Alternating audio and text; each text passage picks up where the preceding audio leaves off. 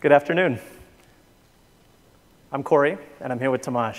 And today we're going to be talking to you about MLflow, a platform for the complete machine learning lifecycle. MLflow is an open source project that initially got its start at Databricks, and it's developing a large community following. To start off, let me provide an outline of the topics that Tomasz and I are going to cover over the course of the next hour. First, I'll talk about the challenges associated with machine learning model development. Then, I'll address how MLflow tackles each of these challenges. Tomasz and I will also provide an overview of the three main components of MLflow: tracking, projects, and models. And then finally, Tomasz will tell you all how you can get started with MLflow and contribute to the project. So let's dive right into those challenges. As a lot of you are probably painfully aware, developing machine learning applications is difficult and complex.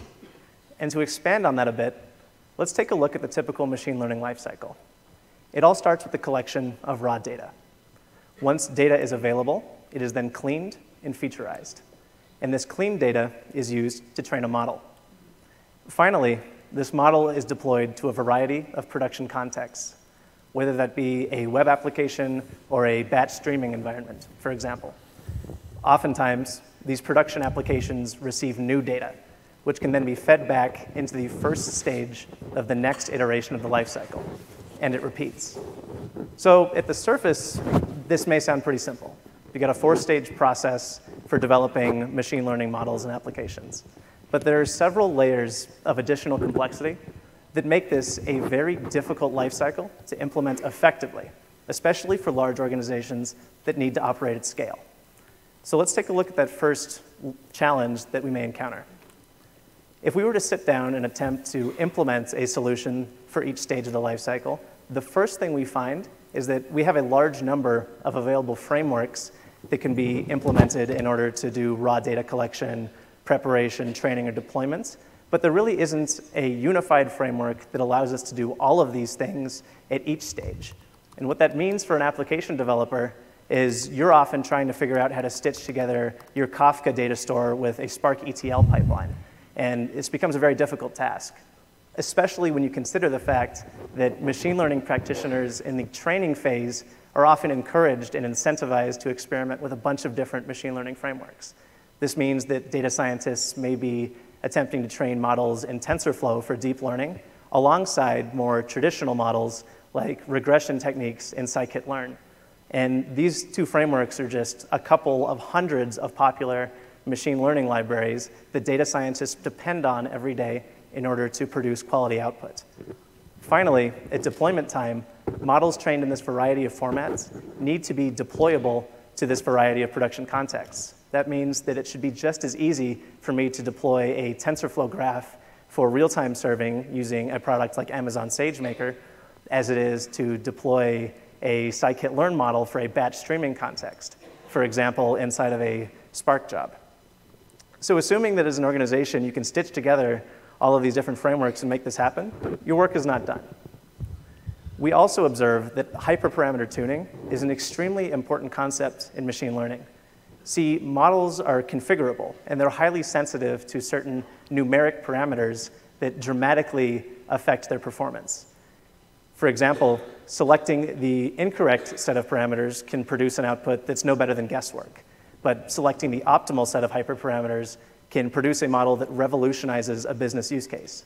And so it's absolutely imperative that when developing a machine learning platform, data scientists are capable of adequately exploring this parameter space and tuning their models so that they work exactly the way they want them to. And finally, assuming this all happens at scale, the last major hurdle is model exchange and governance. See, it's not enough to just train a machine learning model once in isolation. For every model that comes out of training or is in production, an organization should have a complete understanding of exactly how that model was trained. And that includes the source code that trained the model, the version of that code, who trained it, and a bunch of other important metadata. And this information doesn't just have to stick around for a week. Potentially for businesses that are operating in more privacy-sensitive or scrutinized conditions and using machine learning, this lineage needs to be kept for every model that's trained, potentially for years. And clearly, this is a lot more of a challenge than we initially estimated. So now that we've fleshed out these layers of the machine learning lifecycle implementation, it's pretty obvious that this isn't just a simple 4-stage process that can be implemented by one or even potentially tens or hundreds of engineers. It's a quite challenging problem. And this is reflected when we talk to certain customers before building MLflow, and we ask them about their challenges. A chief scientist at an ad tech firm said, "I build hundreds of models every day to lift revenue, and I use any library. That may include MLlib, PyTorch, R, and more. But there's no easy way to see what data went into a model from a week ago, tune it, and rebuild it." And we're just talking about a week, not even a longer time horizon. Additionally, another consumer electronics firm says that their company has 100 teams using machine learning worldwide, and yet they can't share their work across those teams. When a new team tries to run some code, it often doesn't even produce the same result. And so this is that reproducibility problem of model exchange and governance that organizations are encountering on a regular basis. Which leads me to the motivation for MLflow. We derive a lot of inspiration from 3 organizations that have actually had a lot of success in this arena. Facebook with their FB Learner platform, Uber with Michelangelo, and Google with TFX. If you're using one of these systems, you get the standardized machine learning lifecycle from ingest to preparation, training, and deployment. And this all happens right out of the box. The problem is that unless you're fortunate enough to work within one of these organizations, these platforms are tied to a specific company's infrastructure, and they're not open source. Additionally, they often provide first-class support for certain machine learning frameworks. For example, TFX is awesome for TensorFlow. But if you're an R developer, you're probably not going to be able to leverage all of the benefits of that platform. And so this leads us to the motivating question. Can we provide a complete solution for the machine learning lifecycle in the same fashion as these 3 major organizations, but in an open source fashion? And can we support the wide variety of machine learning frameworks that data scientists depend on every day? Introducing MLflow. We're an open source machine learning platform. We work with any machine learning library and language, and it's designed to be run the same way anywhere. Meaning if I train a model on an external third-party cloud service and I want to rerun it on my local machine, that should work in a reproducible fashion the same way every time. Additionally, MLflow is designed to be useful for a single data scientist operating in isolation, just as much as it's designed to be used by thousands of data scientists and machine learning practitioners across a large organization. And with that, let's take a look at the 3 major components of MLflow. I'll start off by talking about MLflow tracking. This is a centralized repository that collects all of the critical information about machine learning training sessions that occur within a data science group. Then, Tomasz will talk about MLflow projects. This is a reproducible format for machine learning tasks, ensuring that they can be executed on any platform and reproduced at any time.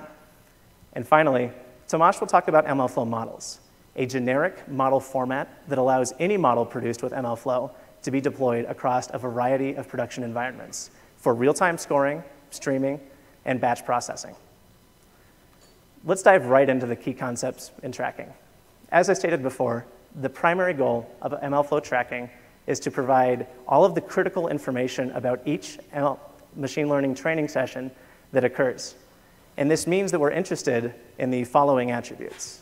The tracking server keeps track of those important parameters that so dramatically affect model performance. And it also stores the metrics that provide a window into the effectiveness and accuracy of a machine learning model. Additionally, and arguably most important for reproducibility, the MLflow tracking component can store the models themselves. This means that if I train a deep neural network in TensorFlow, I can take that graph and persist it on the cloud so that it can be read back by a variety of other users who may be interested in rerunning that model. Additionally, for Lineage, the tracking service allows for the storage of source code, as well as the version of that code. And that can be as specific as the Git commit associated with a project that produced a machine learning model. And then for anything that isn't explicitly supported as a first-class entity in the centralized tracking ecosystem in MLflow, we provide an API for specifying arbitrary tags and notes associated with a ML training session. Meaning, for example, a data scientist working on a content recommendation model can specify some information about the business use case, for example, that model was produced for. Now that we understand the concepts, let's see how MLflow tracking integrates within the existing training ecosystem. When we looked at the workflows that many data scientists use in training machine learning models, we found that they prefer to perform their data science tasks in different places. Some may prefer to use distributed hosted notebook environments like Databricks.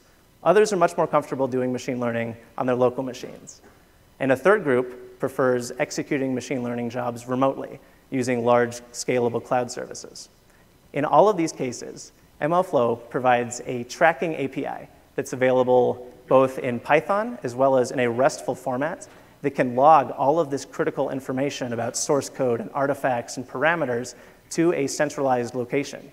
And therefore, it doesn't matter where the model is being trained. All of this information is collected accurately every time. Once the data has been aggregated, the MLflow tracking server also provides an API as well as a user interface for exploring information about all of these trained machine learning models and training sessions. This is a sophisticated user interface that allows users to compare the accuracy of a model to various parameters that it was configured with, as well as sort based on evaluation metrics to find the optimal model for their use case more quickly. Let's take a look at the API that users can integrate into their existing machine learning training code to log all of this important information. It's very simple and it's very thin. The first step is to create a new machine learning training session using the MLflow start run directive. For reference, we call machine learning training sessions runs in MLflow. The next step is to log those very sensitive and critical parameters about the model using the MLflow log param directive. After that, it's very simple. The user just pastes in their existing training code. This could be a routine to train a TensorFlow model. It could be code written for scikit-learn estimation or in a variety of other frameworks. As long as it produces some model, it's compatible. After that, the user evaluates their model against some validation or some test data. And this produces metrics that provide insight into how well the model performs. They can log these metrics to the tracking component using the MLflow log metric directive. And if there's any more sophisticated data, for example, if we want to know exactly which data was used to train that model, that can be logged as an artifact using the MLflow log artifact directive. And then finally, the model itself is persisted using a variety of convenience routines for saving models in different frameworks as the MLflow compatible format. In this case, we show an example call that saves a TensorFlow graph in MLflow model format. So now that we've seen exactly how this API can be integrated into existing training code, we're going to walk through a demo and do it live. The goal of this demo is to leverage an existing public data set of Airbnb listings data and attempt to train a regression model that predicts the price of a given Airbnb listing based on other attributes.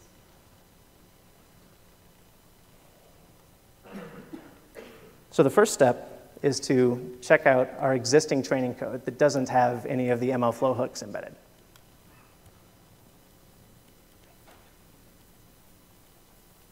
Everybody see that okay? Awesome.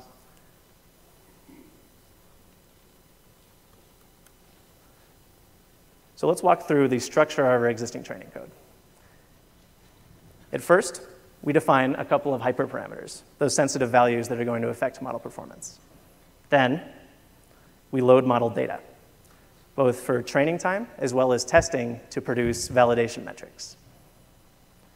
Next, we leverage the scikit-learn model framework to train a model using ElasticNet regression in order to fit our data and estimate prices based on Airbnb listing attributes. Then, we perform a simple evaluation routine, passing in our test data and retrieving some metrics about the performance of the model. And we also print a standard out just to make sure that something happened. What we're going to do now is embed the calls that would be necessary to track every single run of this script using MLflow. The first thing we're going to do is create a new MLflow run using the MLflow start run directive. And we'll move the remainder of our code into the context generated by the start run directive. Then, after our hyperparameters have been specified, we'll log them using the log parameter method. After that, the model is trained and our metrics are evaluated. We can log those as well. Additionally, in this example, we created a more sophisticated performance plot that allows us to determine how this model is performing in pricing listings. We'll log that as an artifact as well.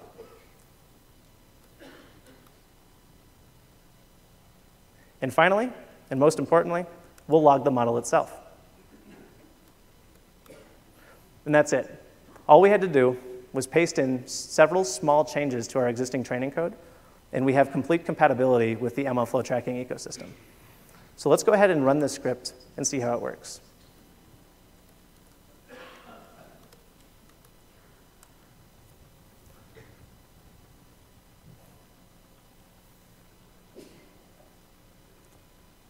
And while this is running, we'll go ahead and start the MLflow UI. This will allow us to visualize information about the training session that's currently running.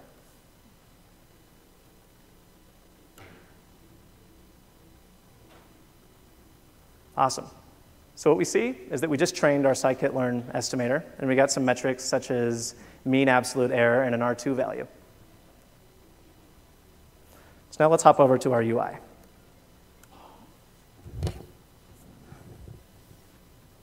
Now that might be a little tough.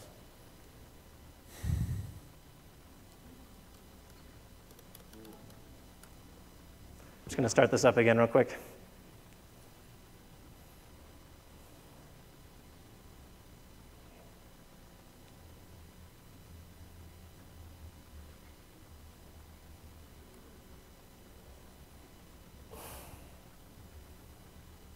I'll give it another couple seconds. That's promising.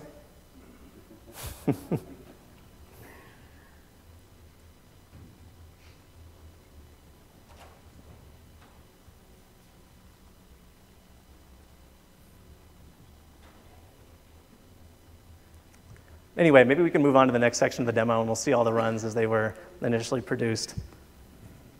Oh, actually, this looks like this finally came through for us.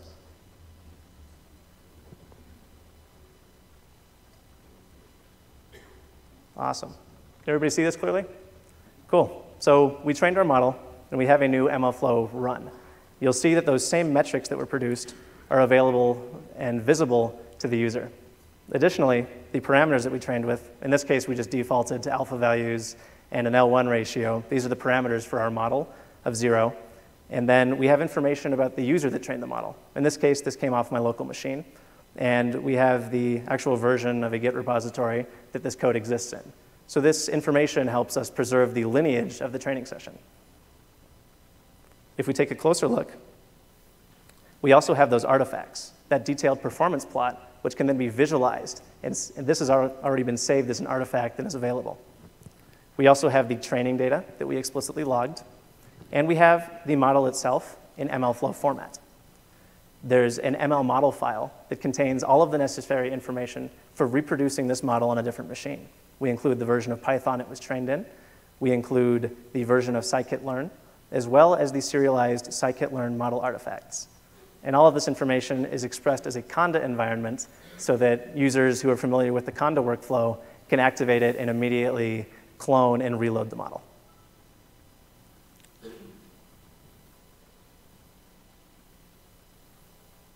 The next step is to perform a little bit of hyperparameter search and see how the MLflow UI can help us select the model with the optimal parameters for a given use case. Let's take a look at a simple script that was written in order to perform sort of a basic hyperparameter iteration over our two parameters. We have the alpha and the L1 values ranging over a small subset of potential options. And for each of these values, we're going to run our training script, and then we're going to see how we can compare the runs against each other to achieve a more optimal decision about which model does the best job of predicting listing prices. So let's go ahead and run this. And essentially, all we're doing is just rerunning the same script for various parameter values. So you'll see that for each selection of parameters, we're getting different metrics results, and all of these are being persisted in real time to the UI. And what we're going to do after this is actually visualize how the parameters affect the metrics output. And hopefully that visualization will be somewhat illuminating. So while this is running, if I were to refresh the UI, I should see that we're getting a lot more information about the different machine learning training sessions that have been initialized. So here we have a lot more information. And if we take an eagle's eye, sort of bird's eye view at this, we can see that there's this correlation between the R² value and the mean absolute error.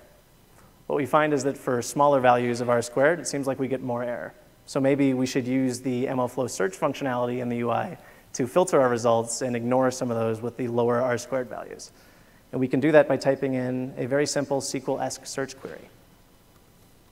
We will restrict the R² value to being greater than 0.26. And if we do that, and we take a look at the filtered runs, we see that all of them match that predicate. Then we can select our remaining information and perform a comparison between the different training sessions. We can plot, for example, how the L1 parameter relates to mean absolute error. In this case, this isn't a super illuminating context. It looks like regardless of parameter value, you're sort of seeing the same error. But you can imagine that for models that are highly sensitive to certain parameters for performance, this kind of visualization technique is extremely useful in determining at a quick glance which set of parameters is optimal. And that concludes my portion of the MLflow tracking demo, but there's a couple other concepts that I would like to talk about addressing how the MLflow tracking component could be integrated within your existing infrastructure. So MLflow divides its tracking components into a couple of different concepts that are abstracted. The first is an entity store. This is a file store that persists all of the metrics, parameters, tags, and notes associated with a machine learning training session. Basically anything that's lightweight and isn't a large blob, for example, an artifact. And users can leverage existing implementations of a file store that's available on their local host, as well as a RESTful-based server that can be integrated into existing infrastructure. We're also working on a database backend, possibly looking at using SQLite or some other more heavyweight database implementation to fully optimize this entity store. The other component is an artifact repository, which allows users to store their existing machine learning models as blob data that can then be reloaded. So this would store all of the TensorFlow graphs, scikit-learn estimators, R functions, for example, that are saved as MLflow training sessions. And this is available in a variety of different formats. And we define a relatively abstract and easy to implement API for integrating additional blob stores into MLflow for the purpose of acting as artifact repositories. We provide support out of the box for an S3-backed store. We also provide support for platforms like Google Cloud Storage, as well as the DBFS artifact repository on Databricks. So chances are, if there's a major blob store that you want to use to persist model artifacts, MLflow is compatible with it. Now, I'm going to hand it over to Tomas, who's going to run through the deep dive of the MLflow projects and MLflow models components.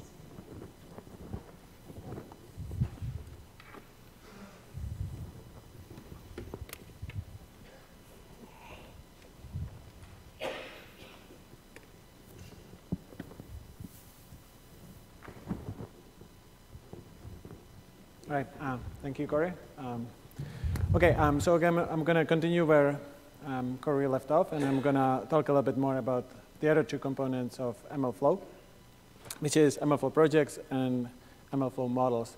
MLflow projects is a packaging format for reproducible runs on any platform, and MLflow models is a general format that supports diverse deployment tools. But what you can think of both of these as kind of like a wrapper around training, which allows you to run the same training code in any environment, and then the wrapper around scoring, which allows you to deploy your models into any environment.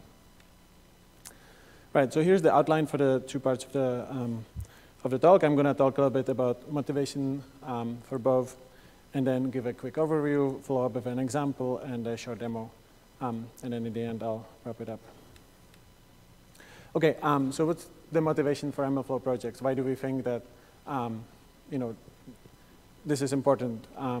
So in a modern machine learning environment, you have like many different tools. So you have PyTorch and XGBoost and TensorFlow and scikit-learn and R and Spark, and the list goes on.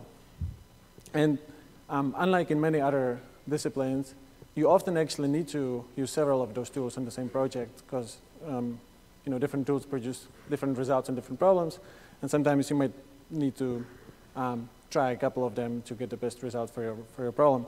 On top of that, there's often situations where you have diverse set of data scientists on your team. They might be familiar with different tools. So it comes up quite often that people combine multiple tools on the project. And then to make things worse, you have diverse set of environments where you might want to run your code. Right? So you have your local machine like Mac or Linux or whatever, and then you have all these production environments based on Docker or Databricks or Kubernetes. And the result is that it is quite difficult to productionize machine learning code because it often happens that your code has dependencies you didn't cover. Different version of the library leads to different results, and people struggle basically reproducing their results in different environments. So the vision of MLflow to tackle this problem is to have this MLflow project which encapsulates basically everything that is needed to run the project. So it encapsulates the code, it encapsulates the configuration, and it encapsulates the data. And then on top of that, we provide APIs which allow for either local execution, again in different environments, or for remote execution in production, or maybe on a beefier machine on EC2. Right, so here's a little bit more detail about what ML4 projects are about. So it is a packaging format for reproducible ML runs. The kind of key design principle of MLflow is that it should be easy to get started. So we try to make like as few obstacles for you to incorporate this into your existing tools as possible. So actually any code directory or GitHub repository will work as an MLflow project. But you'll get most benefit if you include this ML project file, which tells MLflow kind of what's inside, what are the dependencies, what command to run. And it allows you to abstract from how that particular project is implemented.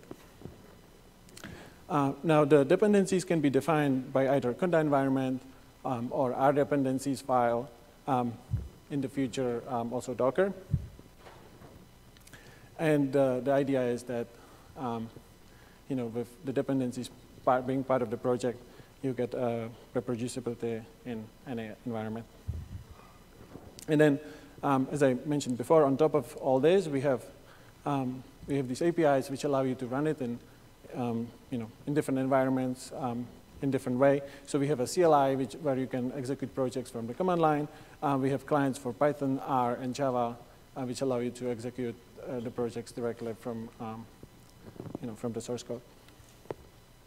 Now here is an example how MLflow project looks like.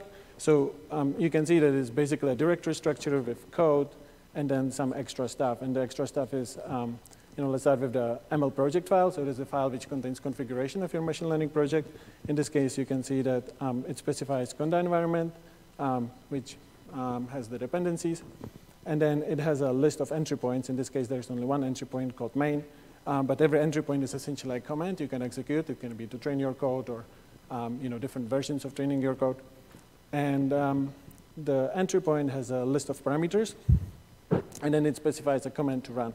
So this actually is pretty powerful because different people use different formats on the command line.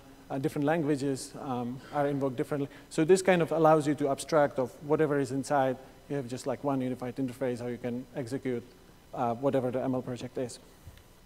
And now here's an example how you can run it. So let's say if this project was sitting on Git, I can execute it directly from Git, in which case MLflow will log the Git hash, and you get exact version of the code that ran.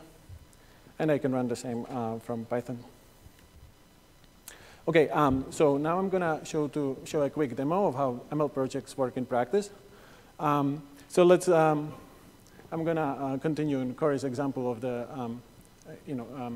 predicting prices of Airbnb listings. But in my case, I'm going to have like these two data scientists who produced, who provided code in two different languages, and we will see how we can inspect and run their code and change parameters and improve on their results. Okay, so here's my MLflow tracking server. I actually already ran one run myself, but I would like to focus on the later two items. So we have Erin, who ran this project called Spark Summit by XGBoost project. And if I click on it, it takes me to the GitHub repository. And it's because he ran the project directly from Git. And I can see that there's a bunch of files, and there's some Python source code. But it's kind of difficult to see what exactly is going on. And then, because he ran it with MLflow, we have the list of parameters he used, and we have the results here recorded as RMSE and validation set RMSE. And then we have Amy, who provided the code in R, actually. And similar thing, we can go to the GitHub and see her source code. And she also provided RMSE and validation RMSE. Her code seems to be doing a little bit better, but first of all, let's see if we can reproduce the results, right? Like if we can run it ourselves. And so one option I have to run the code is from the command line. So let's execute Amy's code first. Let's say in this case, I might not know anything about R. I might not know what sort of libraries she used within the R. I can just simply execute MLflow run in the GitHub repository. We're training. And we should see the results in shortly. Right. So we have a new item, and we can see that we get same results as before. And now for running the Python, I can run the project in the same way. But maybe let's try something more interesting. Let's see that Amy, who is an R user, doesn't know maybe much about Python, but she knows something about XGBoost and gradient boosted trees, and maybe she noticed that the parameters Erin used don't look quite right. So she can actually execute Erin's project directly from R without again knowing anything about it. So she can just call MLflow run and give it a URI pointing to the same GitHub repository, and then she can get parameter list where she says like her own hyperparameters. Right? And we can execute the code from RStudio as she's used to, and it failed.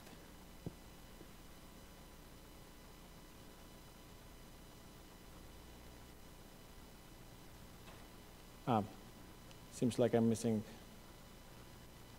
Seems like for some reason I lost my conda environment, but.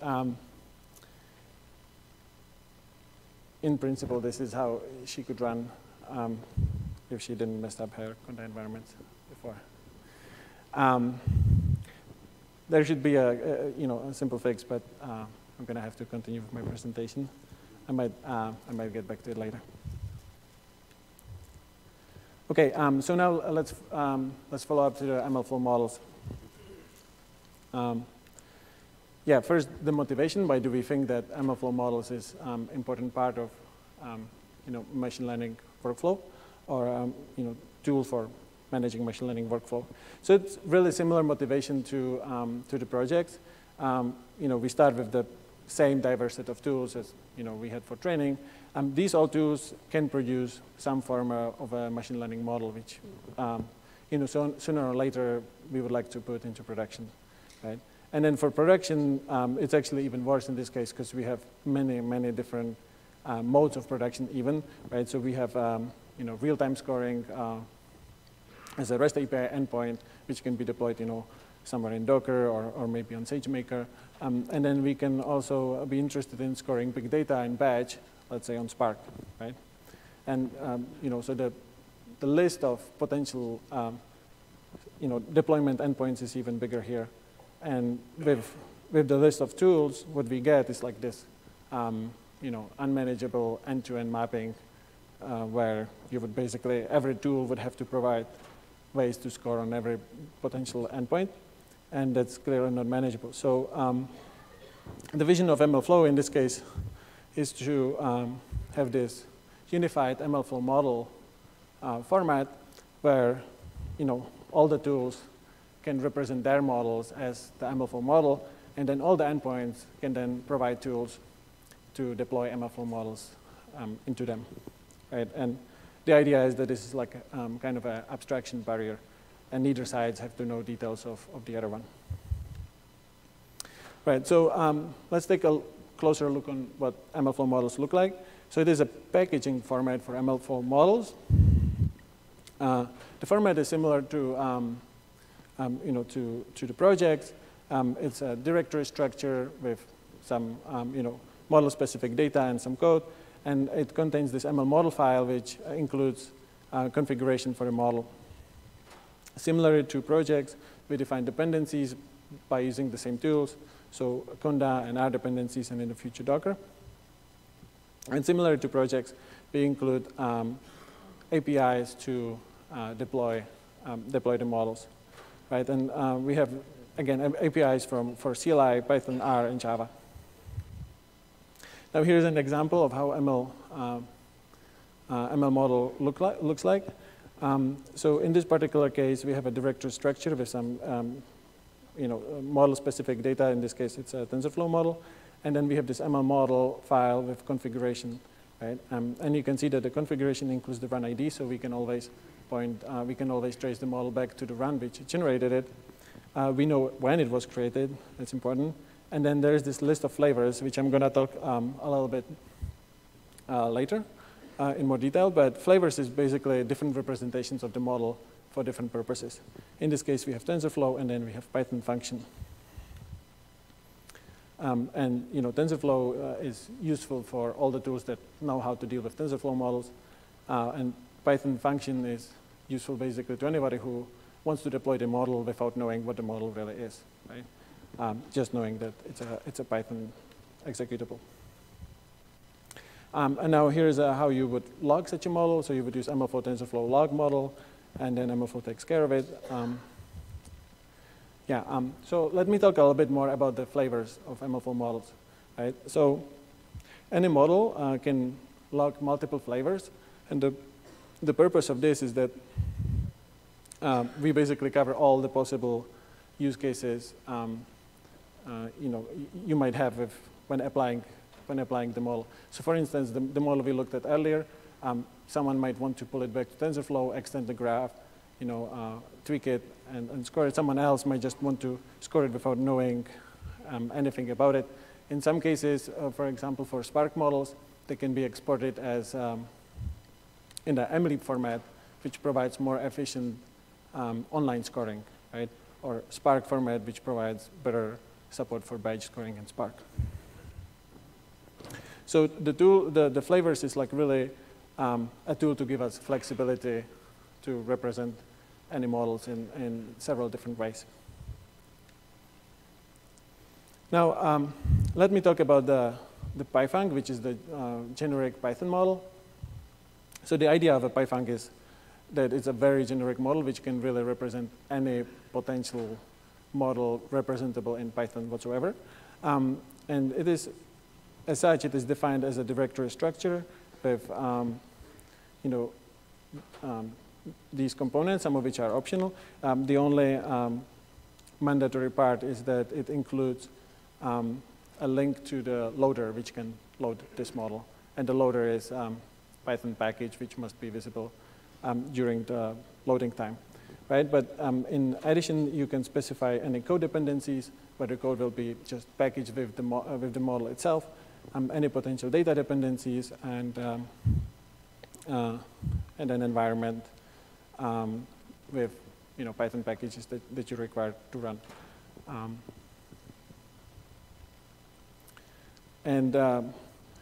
Because the Python model makes, or the Python model makes very few assumptions about what it has to provide.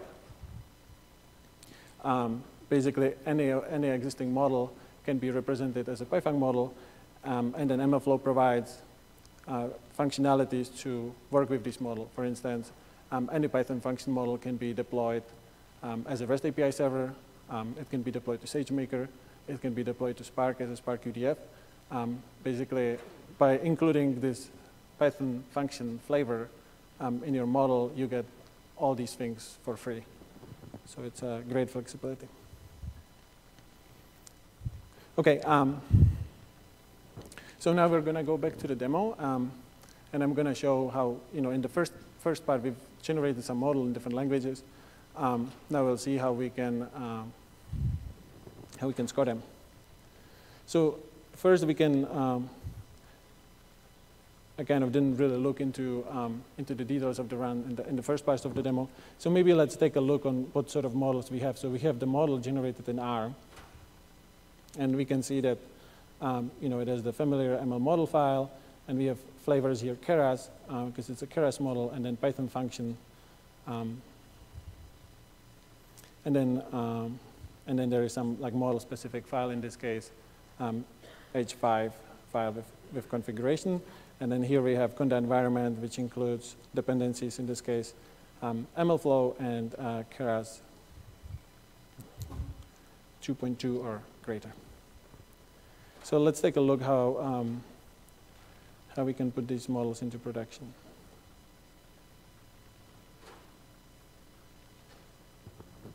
Right. So we have these models, and they are sitting on the tracking server, right? So I can refer to them by their run ID and their artifact path, and they all provided Python function as one of their flavors. So I can now use it to predict it without really knowing much about the models.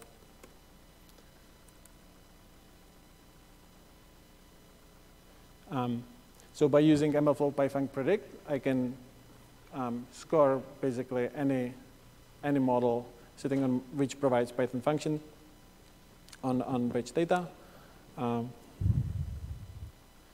So let's just score one of these. Yeah, and you can see the MLflow in this case quietly activates the Conda environment, runs the model with all the dependencies, and then just returns me the results. Similarly,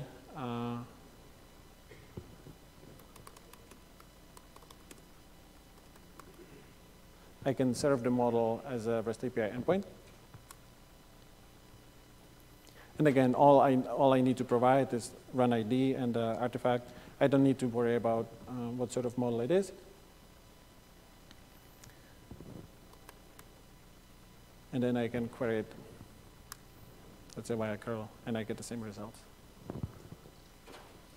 Now for maybe more interesting example how I can use this model in diverse environment. So maybe I have this big data set sitting on Spark, and I want to make sure that the model behaves as expected on big data as well. So I can actually easily pull it into Spark, turn it into Spark UDF, and then score it on big data. So here I just read the data from Parquet format. Here is the example of the data with details of the columns. And I set the MLflow tracking URI to the server I used, in this case called Databricks. And yeah, this is where I pull the model into Spark. Basically, again, all I need to know is the artifact name that I call simply model, the run ID, which generated the model, and I get my Spark UDF. And applying Spark UDF is simple, as I'm sure many of you know. I just go to the data frame, and I have my results. Yeah, and the model seems to be behaving same on big data. So no surprise there. Okay, so that concludes the demo part of the models. Now, we don't really have too much time left in this talk, but there's also more advanced parts of MLflow that you can check on our website and work with. We have examples that you can try for more advanced use, right? So this was like a machine learning basics, but in reality, you probably want to do more. So one example of such advanced use case is hyperparameter tuning, right? Which is critical part of machine learning workflow. It kind of reduces the variance of of your machine learning process, and it gives you automation rather than manual tuning and uncertain results, right? And then if you check our examples, there is an example how you can do hyperparameters with MLflow. Here is a basically conceptual picture, and you can see that even such a thing as hyperparameter tuning can benefit from MLflow in several fronts. So one big benefit we get from MLflow here is that we can basically have this hyperparameter tuning project, which can then execute any other MLflow project, again, like across language boundaries, different notations for command line parameters. Basically, you can take any particular project and tune it with your hyperparameter, with your favorite hyperparameter algorithm. Now, everything is logged with MLflow tracking, so you can inspect the results and have history of those for later use. And we can log MLflow models and deploy them later to production. Other example of advanced use of MLflow is multi-step workflow. Again, this comes very common in real use cases where maybe you have like a big data which come in, they need to be preprocessed. Eventually generating training data set, which you might want to apply on different machines. Because, for instance, if you want to train TensorFlow model, you might want to train on GPU machines. But the ETL is better to be done on like standard cluster. So you can use these multi-step workflows to to combine basically different projects together, chain them, and get your results. Now, to get started with MLflow, we are on pip and on CRAN. So for Python and R, it's really easy to get started. You just type pip install MLflow, and you can start using it. You can find docs and examples on mlflow.org, also on our GitHub. And we have a Slack channel where you can ask questions, and we'll answer. Now, the ongoing roadmap, so MLflow is still a relatively new project. It's under intense development. There is plenty of new features and functionalities which are coming, also based on demand from our users. So, please check it out and be active on all the channels. And if you have stuff that you think is missing and would really benefit you, we'll be happy to add it. Okay, so to conclude, the tool like MLflow can greatly simplify the machine learning lifecycle. It can allow you to abstract from details of individual machine learning projects and make sure that you can keep track of your results, be able to reproduce your code, and deploy it to production. Thank you.